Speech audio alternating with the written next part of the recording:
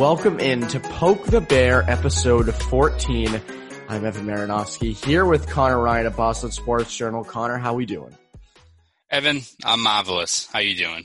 I am also marvelous, especially after watching former Red Sox great Mookie Betts tear up the World Series, Game 1, Tuesday night. Yeah, it's great. Quite the sight. I mean, it would be good, to maybe, go to the World Series, have a generational talent on your team for the next 10 years. But let me remind you the fact that the Red Sox have successfully reset their luxury tax penalties. I mean, and will be people able forget. to sign a bootleg player like George Springer next year to leave all this pain that they've caused us by trading a superstar, homegrown talent like Mookie Betts. So, again, marvelous. I'm doing marvelous, Evan. You're also forgetting Alex Verdugo. Oh, yeah. He would have had 3 home runs last night. So the Dodgers actually got worse, way worse. Verdugo's just so much better. I'm so mad. You know what? People are like, Joe Buck doesn't have to keep on dunking on us the entire time. I'm like I feel like Gerard Butler in 300 at the end when he puts his arms out and just the wave of arrows hit him. I'm like, you know what? We deserve this.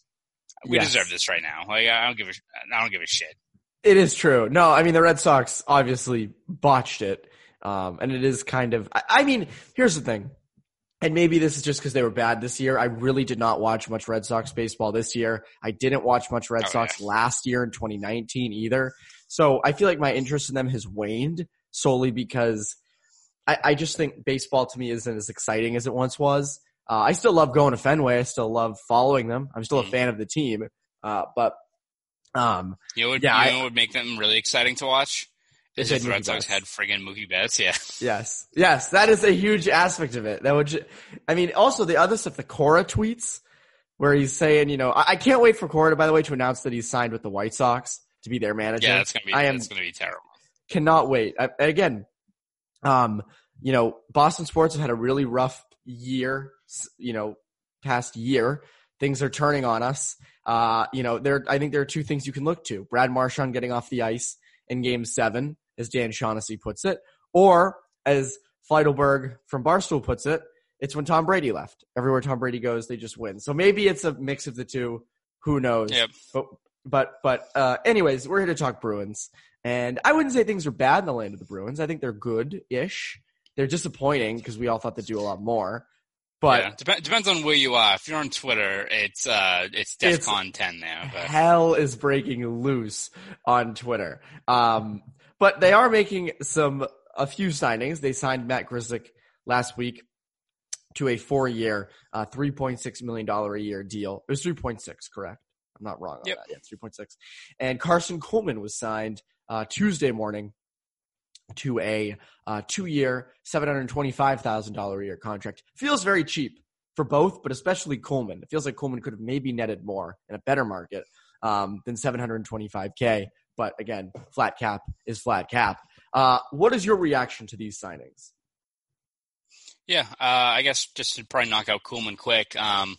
Good for the Bruins to get him under a pretty cheap contract like that. Not really surprising. The fact that it's a 2-way contract in his first year means I think you're probably going to see him spend a good amount of time next year down in Providence. And had they not, either made additions to the roster or expect maybe some of these other maybe younger guys to make a jump up to the NHL roster this year, you'd probably have him be in that mix for that middle 6 spot, kind of like how he was last year. But I think it benefits both parties if he's down there to work on his game, because I think Coleman's another one of those analytics darlings, right? Like, he's fast, gets the puck to the front of the net, generates high quality looks, but kind of similar to like maybe Andrews Bjork in a little bit of a way. He has good metrics, but they kind of don't mean anything if you're not finishing these plays and putting points on the board. So if he goes down to Providence and works on his offensive game, I think that helps him out because, I think Carson Coleman up at the NHL level, if he's your top 6 wing like he's been the last couple of years, it's not really good for your team, right? But if he's in a 4th line role where he's, can use that kind of straight line speed that he has, he'd be a good fit. But I think in order to leapfrog past, guys on that 4th line now, like we'll say Pa Lindholm and Greg McKegg, who they signed Greg also. McKegg. Greg McKegg. So if he wants to leapfrog past those guys, or maybe guys that are more physical, like a Frederick or an Anton Bleed, he has to bring a little bit of something different. And if he's generating those chances if he's scoring all those chances he's generating, then he's able to stay in that lineup. So I think he needs to work on his offensive game just a little bit more down in Providence. So I think that's where you're probably going to see him quite a bit. But still a good signing for the Bruins to get a guy like him in who, all things considered, made the jump up to the NHL pretty quick after signing his contract, and still could bring value as a fourth line guy, I think, to this team. For Grzelcyk, I think it was an essential thing you had to do, especially when you look at the state of this defense, right? I mean, he's pretty much right now your de facto number one left shot D. I think people were saying that they were going to sign him for $3 million or something like that. Like, it doesn't surprise me he got a little bit more, just because I think the writing's on the wall in terms of what you're going to get from a guy like him right next year. I mean, we expect all these younger players, especially, to take these next step forward, each year. But you look at kind of the responsibilities falling on Grzelcyk, it's pretty daunting when you expect of what they need him to excel in. I mean, you're looking for him to probably be your top pairing guy. And if not, he's still probably going to get 20 plus minutes a night now, right? Against tougher matchups. He's going to be probably your power play quarterback. So they're definitely paying him as a guy who's going to be stepping into that role. And, Grzelcyk's another one of those guys who the numbers back up is, he's great at, negating scoring chances just because he's so good at his transition game, getting the puck out of Boston's zone. He's had a lot of success in that short amount of time he's been on the power play, especially with those big guns that he works with, right? Like, I mean, if you're feeding the puck down to Marchand and Pastrnak and Bergeron, usually you're going to start scoring goals anyway, even if he's not maybe as dynamic as a guy like Krug is on the half wall, right? Like, as long as you fish the puck back down there, generally good things are going to happen. So, it's like if you have Randy Moss running downfield, you just throw the ball up. Probably going to be right. It helps you quite a bit when you have those guys down there. So I think it's a good signing for the Bruins. Just, it's a guy who, again, it's definitely a daunting task, and it all depends on how he handles some of these bigger matchups. Because it's not going to be not like he was even sheltered, right? It's not like he's just like an ozone guy, but still, when you're going up against top 6 competition night in, night out, you have to see how he fares. But I think you kind of look at those underlying numbers and how he's progressed each year, and he's definitely a guy that you could be viewed as kind of a big breakout candidate next year in terms of getting those extra minutes and those extra reps. It just kind of depends on who else you have on that D-core to support him, because you see, we talk about this every single time now, but the state of the rest of that left shot D is still not looking too good.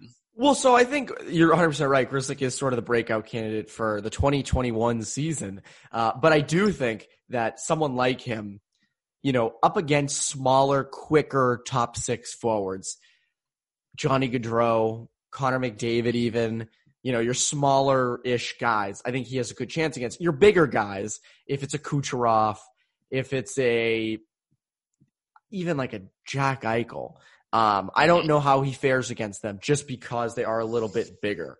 But that is kind of why I think you want to add a veteran top 4 left shot defenseman who can handle those matchups, who can handle those minutes. Now, there weren't really a lot on the free agent market to begin with. The one we pointed to was Brendan Dillon. He was gone immediately. Yeah. I feel like every team now who signed guys wicked early or before, re-signed their own guys, are probably punching a hole in the wall right now because of just how they tossed out all this money way before this market completely went to shit. Yes. So that was the thing. He re-signed with the Capitals early. So they would have to do that through a trade. And based on what John Sweeney said last week, it feels like they're probably done. At least that's the vibe I was getting. Didn't feel, at least in free agency, I feel like they're done. Trades obviously can happen at any time. If someone came across and said, you want a 6th round? Do you want to, we'll give you McDavid for a 6th round pick. I think obviously they would probably take it. But It's You funny. probably think it's a trap. He's like, no, there's something fishy about this. No, that 6th-round pick is going to turn into a great player for our Providence Bruins. They'll help internal competition, which is the word that Sweeney loves to use. And I think it's funny. I think it's going to start to piss people off a lot more when next season you have, Jacob Zboril, Earl Vakanainen, Jeremy Lauzon, and Connor Clifton battling for defensive minutes. And it's like, oh, it's internal competition. They're just going to push each other to be better. They're going to push each other to be better as Jacob Zboril is coughing the puck up, in his own zone. But do you think they are done? Are they done?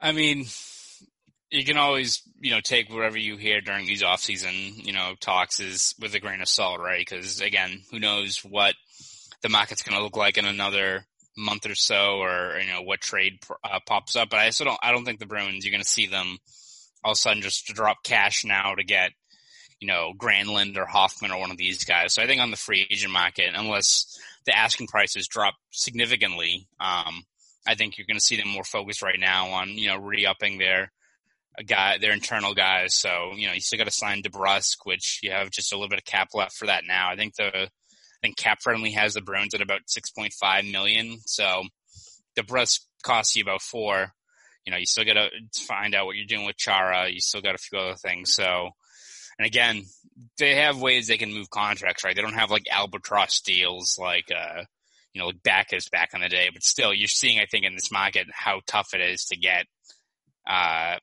even mid-tier contracts moved, because all these teams are scared shitless of just taking on any money these days, right? So it's you have to look at it and be kind of realistic with what the spot they're in, and are they better?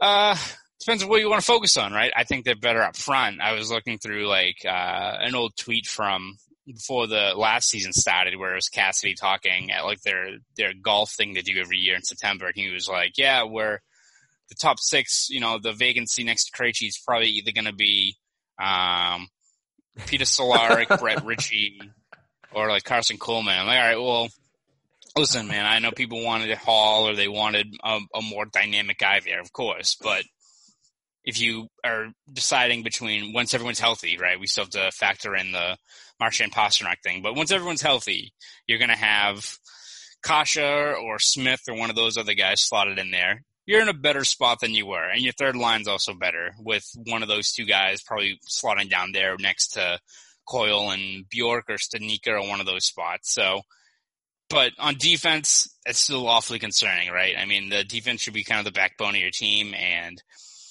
unless you're just hoping that McAvoy and Grzelcyk and Kahlo take huge steps, I mean, you're hedging all your bets on a guy like Zboril or Vakanainen to not even, show positive strides, right? Of being like, oh, this guy, he could be good. You need these guys to be good now. You need these guys to be guys who are averaging 15 plus minutes a night and handling it well and, chipping in offensively. We heard even before the offseason started, the Bruins want their D to get more involved in the offense and to get that 5-on-5 offense going. They need a lot of shots from the point. It's like, all right, hey, Jacob Zboril, we know you've done really good in Providence. There's probably a lot of pressure on you. Don't go on Twitter because people are really pissed whenever they mention your name. We need you to step in and don't fuck up your regular job in terms of just being a steady defenseman, but also throw your weight around, right? Because we need the Bruins fans to be happy that everyone thinks you're a bust, and also we need you to fire in more points, shots from the point too. It's just. It's unfair to them. It's a tough gig for those guys. And again, you could spin it as well, these guys are pro athletes, man. They relish this opportunity. It's yeah, well, still, you're trying also to win a cup this year, right? How many more chances are you going to have? And to expect these younger defensemen to kind of just all of a sudden just step in here and excel in that role. And again, I would love to, Evan, be talking about this in June where Zboril averages 17 minutes a night and had, 18, 25 points or something like that and just stepped in right away and was great. That would be fantastic. And I would love to be proven wrong, right? But we have to be realistic in terms of what you're expecting. And that's a key. It's not like you're missing even a guy next to Coyle where you're going into next year, be like, all right, well, they didn't sign Craig Smith, whatever, but we still have Bjork and Stanika and all these guys that, you feel more confident about because it's a third line role, right? You need like a top 4 guy who's going to be taking on heavy minutes, night in, night out. So you have to find some kind of solution there because, again, there's just a whole bunch of risk, hoping one of those guys pans out in a year like this where you have to win now. It's funny, you mentioned Jacob Zboril pleasing Bruins fans. It is true that if Zboril went out in his first shift or first game and just laid someone out, I mean like laid them out, his opinion by Bruins fans on him would switch in an instant. I mean, immediately would be like, this is the guy. It would be that's the thing too, is like, that's kind of how he plays. I mean, he's not like a wrecking ball out there, right? But like he's pretty physical dude. Like he's not like the biggest guy, but you kind of watch his game down in Providence and it seems like the general like consensus of when he's playing well, Zboril, is that he's kind of like he plays more physical than you think. And also he's kind of like an offensive lineman where sometimes you don't really notice him, but it's not really a bad thing, right? It's just that he makes he's good in transition, makes like smooth, first passes, doesn't fumble the puck around like that. That's kind of what and like, if that's what he brings you, that's great. It's kind of like how Carlo was his first year, obviously different size, but like Carlo was just so good his rookie year because you didn't really notice him, right? Like he was just did his job well. And you're like, oh, this guy's 19 years old and we don't really know. That's a good thing, right? He's averaging these minutes. So maybe Zboril brings you that, but still, I mean, that kid's got an uphill climb just in terms of just the fans too. Cause I feel like everyone's just talking about Vakanainen. And it seems like, he's maybe not taking a step back, but his development's kind of stagnated a little bit over the last couple of years. And, you saw Zboril kind of beat him out in training camp last year. So, I mean, we'll see. It's going to be some fantastic internal competition, Evan, as you said, for those spots. But still, you would like for them to have internal competition. And on top of that, from the sounds of it, it sounds like you're saying Jacob Zboril is a younger, better Niklas Kronwall. And I can get on board with that. You know what? Let's print the T-shirts. Zboril is the new Kronwall. Let's do Jacob it. Zboril, before the season even starts. Pick number 55. You're going to be Niklas Kronwall 2.0. You're going to be even better than Niklas Kronwall, let me tell you. But yes, I do think that, his game actually might be liked by Bruins fans a lot more. I feel like his game would be liked more than Vakanainen's just because Zboril is a little bit more physical, as you said, and Vakanainen's a little more finesse, might fumble the puck in his own zone or something like that, and fans jump all over him. So, you're right. It is the internal competition, which is, I think we're going to kind of get sick of. We have been getting sick of it. So, I don't know what they're going to do on defense because, as you said, I mean, the left side, we can it's beating a dead horse at this point, and it's not even the season. Like, think about when the season actually comes around, and it's, Grzelcyk, McAvoy, John Moore, Brandon Carlo, and Jeremy Lauzon and Connor Clifton. And, John Moore makes a mistake and costs them a game, or Vakanainen steps in, or Zboril steps in, and there's a big problem. And we're just sitting here on podcasts just harping on it. Look at their numbers. Look at, the team has no Pastrnak and Marchand. Oh, my God. And they have nobody on the left side. Or maybe they'll have Chara, actually, then, because that actually probably will happen. But it feels like he's going to re-sign. It'll just happen, later on towards when the season starts. So he'll also have the hate for him from fans saying that he's too slow and stuff. So should be an interesting year for left shot defensemen on the Bruins. Even though it is funny how I think now that there's I wouldn't even say whispers, but just the potential reality, right, of Chara not, let's say he either retires or goes somewhere else. I mean, you saw, I think, Matt Cater talking to Pierre LeBrun said that, Matt Cater's his agent, that other teams are interested. I think you're seeing now Bruins fans who hopped on this guy fucking sucks, dude. He can't, he's too slow, all this stuff. It's like, all right, well, now you face the reality of either losing him for nothing given the state of your decor, or him outright retiring when, again, let's be sensible here, he's still really good in a lesser role on this team if he's more just a defensive a very sheltered role, not like a huge role, he's not your top pairing guy, but if he's further down the lineup and he's still on your PK, he still brings a lot of value to the team, especially now. So you're seeing a lot of fans oh, dude, it would fucking suck if Montreal signed this dude now. It's like, yeah, no shit, guys. Like, we've been talking about this for a while, man. Like, this, he still Can you brings a lot of imagine value. if Chara went to Montreal? I don't think the fans would accept him up there. Yeah, I saw, I think it was on Reddit, because I think people were mentioning, potential teams, and someone was like, I'm not going to do a Quebecois. I even butchered that, but I'm not going to do a French-Canadian accent talking about how, Claude would work well with him up there, but I think all is maybe forgiven from him, almost knocking out Max Pacioretty in that game, having the police called on him, but I mean, if he goes anywhere, right, let's say, I don't know, Colorado. Sends to Colorado, goes for a good cop, goes the Ray Borg route. I still think people would be like, all right, well, shit. If we at least had him averaging 17 minutes a night, it's a lot better than what our current situation is on the left side. So, yeah, it's just funny how you see all these Bruins fans who are in the moment are, pissed that, he's not the player he was even 5 years ago when he was 38, are now freaking out about it. It's like, yeah, your team's better when you have him in there. It is incredible that his prime came in his prime probably lasted from his mid-20s to his mid to late 30s. That is a fucking huge prime. But yes, Chara in Montreal he goes to Toronto, and it's Joe Thornton, Zdeno Chara. It'd be the best team ever in 2008. But moving on, so Bruins probably done. Grzelcyk and Kuhlman signed.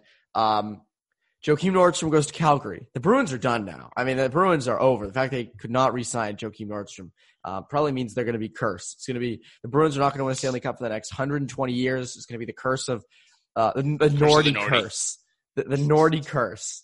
Doesn't have the same ring of it as the Billy Goat or the Bambino, but the Bambino, curse. the Nordy curse. But Joakim's curse, I guess. But he goes to Calgary for a dirt cheap contract. And this basically shows how bad the market is. Taking these tiny, way smaller deals. I mean, I think Nordstrom in a market like last year would get at least $1 million and a half, maybe. I mean, solid penalty killer. Especially after a good postseason, right? I mean, a bunch of blocks last year into the 2019 playoffs. Had, I think, 8 points in 22 games. Pretty good for a fourth-line guy. Guy bring value, right? At the very least, he'd make what he made $1 million per year, probably even a little bit more after kind of how that last year went. Even he wasn't going to break the bank, no shit, right? But 1.25, something like that. But to take the league minimum, shit, man. Yeah. This. So that goes to show how bad the market is, and it makes you wonder: should the Bruins wait this out? Is there a chance that if the Bruins continue to wait, Mike Hoffman will be available at Thanksgiving for $4 million? Yeah, I mean, I think you kind of look at it, right? The different players who are out there and the lack of teams that have cap space to spend, right? I think right now, there's 9 teams left with a little bit over $10 million in cap space, but also a whole bunch of those teams haven't signed their RFAs yet, so you're going to have even less of that. I think, Detroit maybe is in second, and they've got, I think over 15 million, but they still got to sign guys like Mantha. The Devils have just signed Blackwood. So a lot of these teams also are going to have significantly less once they get all their internal moves done, right? Look at the Bruins. They're going to be kind of mostly out of the running once they get to Brusque, unless they make other moves. But you kind of look at just the guys who are still out here, right? I mean, Hoffman, Granlund, Duclair, Eric Howla, Semi Vatanen. I think Duclair's great. Yeah, Kovalchuk, who's probably going to sign for the minimum at this point. Corey Perry, I mean, a whole bunch of guys. And, I mean, you're even seeing it, we talked about this earlier, these teams who sign guys out of the gate are probably kicking themselves because they could probably get less and less. And I know why you are jumping early, right? You don't want to sit and wait and have these guys go off the board. But, I mean, look at some of these guys. I mean, Evolving Hockey every year does a great thing where they project what contracts are going to be based on their stats and the state of the market. So, I mean, they had Dadonov at a 6-7 year deal at $6.68 million, 3 years and $5 million he gets from Ottawa. Tyson Barrie, they thought his projected AAV was going to be $7 million, which I thought was pretty high, but at the very least, right? Barrie, 5.5, right? Especially if he's in a better system than Toronto. Guy signs a 1 year, $3.75 million deal with Edmonton. Like, I mean, you go down the list, right? Like, even Smith, man, at 3.1, I thought it'd be at least 4. Yeah, I thought it'd be at least 4 there. Toffoli signed. You could have gotten probably $6 million on a normal market, gets $4.25 million. So I think you see if these teams are waiting it out. And I think you have to be cognizant of a team like Nashville or Columbus. These teams that cleared cap anyway, to sign guys and really didn't get anyone. So like I could see, Nashville offering Hoffman, 3 years at $4.5 million and maybe getting that deal done. But there's still so many guys out there that if you're the Bruins and you kind of wait things out, you could probably get a guy for an absurdly cheap value for someone who, I don't know if Mike Hoffman's going to be available for like $3 million come November if he doesn't sign anywhere, but it seems like it's a possibility, right? I mean, Taylor Hall signed for 1 year for $8 million for a team like that. So I think you kind of look at just the state of this market right now, and if you're the Bruins, it probably is wise just to wait it out, because even if a guy like Hoffman gets on the board, which will be the next domino to fall, Bruins fans will be losing their shit. Like, if you get Athanasiou or someone for like $1 million, I mean, shit, man, like, screw it. Like, do something like that. Like, I don't know how much Duclair is going to be worth or all these things. So, again, they still have to probably make moves elsewhere to facilitate signing some of these extra guys. But it seems like if you're waiting things out, it's kind of beneficial to what you want to do, because this market just seems like it's absolutely brutal for so many free agents.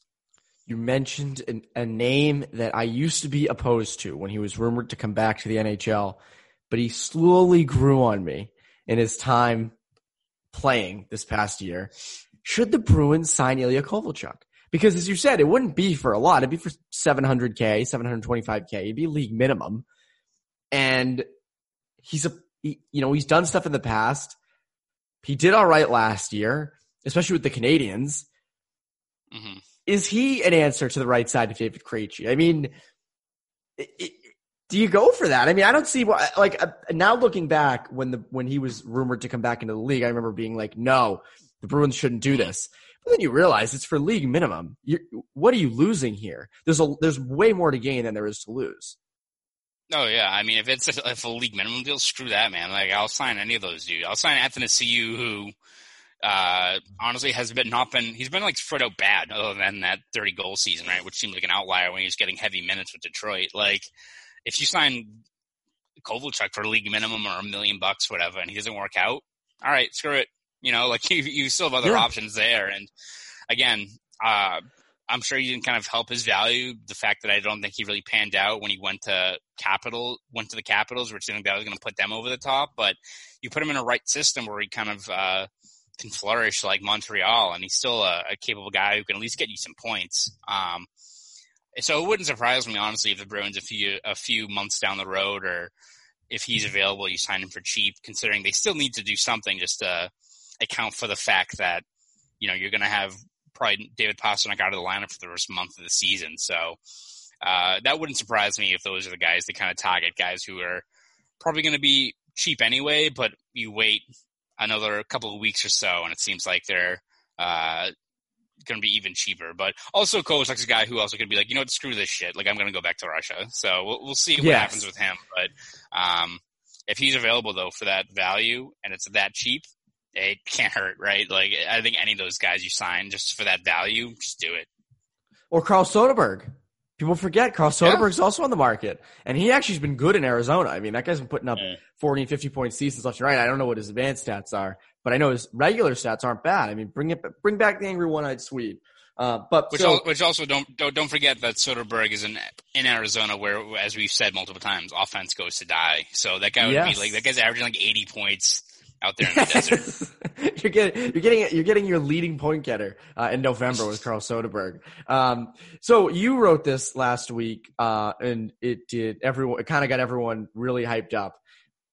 Should the Bruins offer sheet Mikhail Sergachev? The Lightning are in cap hell. They got to re-sign Sergachev and Cirelli.